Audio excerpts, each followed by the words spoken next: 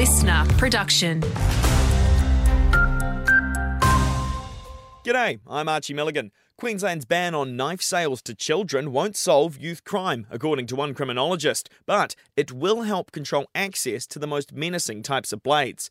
Associate Professor Nadine Connell from Griffith University says even though offenders can access kitchen knives at home, they tend to prefer smaller, concealable weapons. If we're not stopping individuals with a history of domestic violence from buying kitchen knives, we probably don't have to worry about our young people grabbing mom's chopping block. She's also questioned whether we're comfortable giving police more powers to stop and search young people for weapons in places like shopping centres without good reason.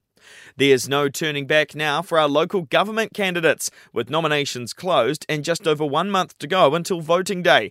83 people are in the race for mayoral or councillor positions across Douglas, Cairns, Mareeba and the Tablelands. Wade Lewis from the Electoral Commission Queensland says today's ballot draw will determine the order they appear on voting papers. Names literally go into a ballot box of all of the candidates who've nominated. They're drawn out randomly, and that randomness is really about sort of levelling the playing field, if you like, so that no one gets a particular advantage over another. Monsoonal weather will strengthen this week in northern Australia, potentially bringing more wind and rain to the north.